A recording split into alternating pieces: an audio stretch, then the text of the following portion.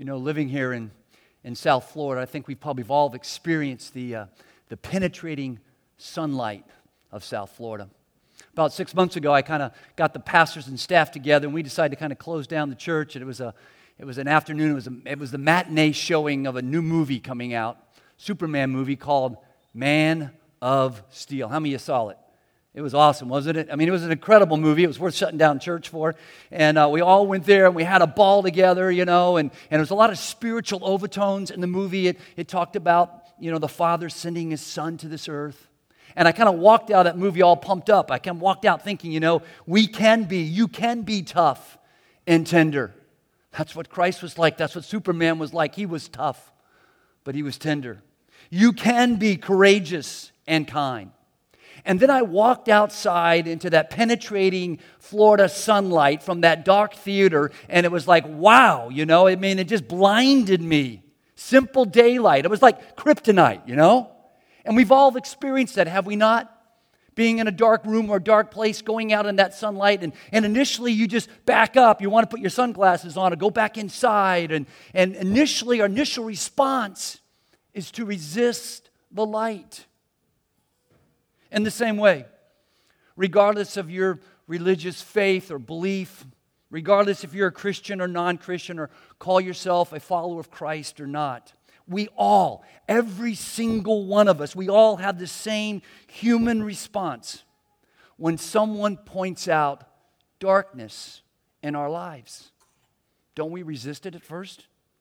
I mean, you kids that are here this morning, you know, and maybe some of you students or maybe back from college, when you know that you know that you know that you know that you know that your parents are right, and they try to speak truth in life, what do? You resist it at first, don't you? You resist it. Your natural reaction is to resist the light. And we all do the same thing. It may be a friend, it may be a coworker, it may be a boss or a teacher. And if they try to shine the light of maybe a character deficiency, maybe a bad habit, maybe a dark place in our life, we resist it, don't we? And we might even begin to withdraw and retreat from the relationship. Now, men, your wife would never think of doing such a thing like that, right? Trying to maybe point out a character deficiency in your life. But let's suppose if she did. And regardless to how subtle she was, and some women are really good at this, our natural response is to do what? To resist it like kryptonite. Right, guys? And ladies, if your man was to suggest something is not quite right, no matter how well-intentioned he is or we are, your natural human response is to be defensive. And you might even withdraw and retreat from the relationship. You pull back. Whenever light shines into darkness, we resist it at first and we withdraw from the relationship. Now, the interesting thing is, when God tries to shine light into our darkness, we do the same thing with God. We resist Him at first and we kind of withdraw from the relationship. I mean, in those moments when God is trying to speak truth into your life, might be a Bible verse, maybe it's a service, maybe it's a song that you hear, maybe it's a friend, a close friend, or a spiritual mentor. And the light of God's truth kind of tries to shine into our darkness. And in that moment, a strange thing happens. We kind of feel like God is our enemy, that God's angry with us. In that moment, we kind of stiff-arm God because the light kind of hurts our eyes. It wounds our pride. It convicts our soul. We resist the light and we withdraw from the relationship. Now, please catch this. That same God that said, "Let there be light," in the creation story. That same God that said, "Let there be light," in the Christmas story. That same God will constantly say to you, "Let there be light in your story. Let there be light in our lives and in our stories. You see, God understands that where there is light, there is life. And where there is light, there is the warmth of God's love. And when we resist the light, we are resisting God and life and His love for us. And the Apostle John, he made this point so clear in his gospel that I just read a minute to you. You see, John carefully examined the life of Jesus Christ. He watched His life. I mean, he was there with Jesus when they found this woman caught in adultery and they brought her to Jesus, and Jesus forgives her. John was there. He was there when they went to this man called Lazarus, this friend of theirs that was dead. And Jesus shows up on the scene, and John's there. And Jesus brings Lazarus back to life. John was there. John was there when they crucified Jesus on the cross. He stood at the foot of the cross with Mary, the mother of Jesus. And he was there at the empty tomb with Peter.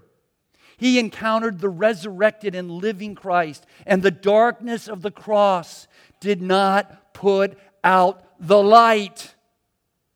John realized and discovered that Jesus is the light. Jesus is the source of life. And John, speaking of Jesus, sharing Jesus' word, he records this for us in John chapter 10:10. Jesus is speaking, and he says, I have come.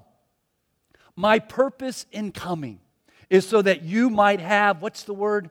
Say it with me. Life. Come on, you can do better than that. I have come that they may have life and have it to the full. Have it to the max. You see, life is found in Jesus. He is the source of life. Life is found in Jesus because He is the light of the world. And He comes into our darkness to give us a meaningful life. And we may resist Him at first. We may resist the light. We may resist the truth about ourselves. We may withdraw from the relationship. But Jesus is still the light. He's still the source of life. You know, as I wrestle with John's words that life is found in Jesus because Jesus is the true light that shines into our darkness to kind of help us see the truth about ourselves. As I wrestle with those words, I cannot help but think about my relationship with my kids. You know, when my kids were little, and that was just like yesterday, when my kids were little, you know, I didn't hesitate to speak truth into their life. You know, I didn't hesitate. If I caught my boys, you know, picking the nose in public, I would say, Philip, son, you don't pick your nose in public. Just because your older brother Raymond picks his nose doesn't mean you pick your nose in public. And I wouldn't hesitate to speak truth into their life and into my daughter's life because I love them. I love them and I want what's best for them. But you know what I've noticed? As my kids have gotten older, I kind of hesitate. Now they're 31, 29, and 27. And, you know, sometimes I need to say, Philip, you're 27 years old. You're a married man. You shouldn't be picking your nose at church, you know. But really, I do hesitate. Sometimes I see areas of their life that maybe concerns me. Maybe there's a little darkness or selfishness or unforgiving spirit, or maybe it's the way they talk to their wives. And there's a side of me that feels like I need to say something, but I hesitate. Why do I hesitate? I'm afraid they might resist the relationship. They might stiff-arm me.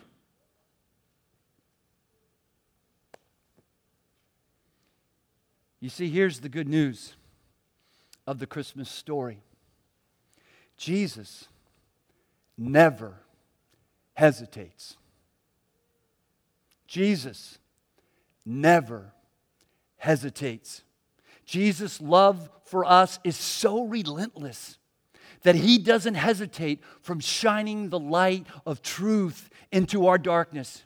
Even though it might cause us to push Him away and resist Him for a time, even though it might cause us to reject Him, He keeps pursuing us. He keeps pursuing you. He keeps pursuing us. He doesn't hesitate, even though we could resist Him. He wants to speak truth into our darkness. He wants us to experience life, and life to the full. You see, the amazing thing about the Christmas story is that God didn't give up on us. The amazing thing about the Christmas story, for hundreds of years, mankind continued to reject the light, continued to reject the truth. But God didn't give up. God was relentless. God continued to pursue us and to pursue us and to pursue us. And He wants to speak truth into your life right now and in my life. And so He chose. He chose to do something about it.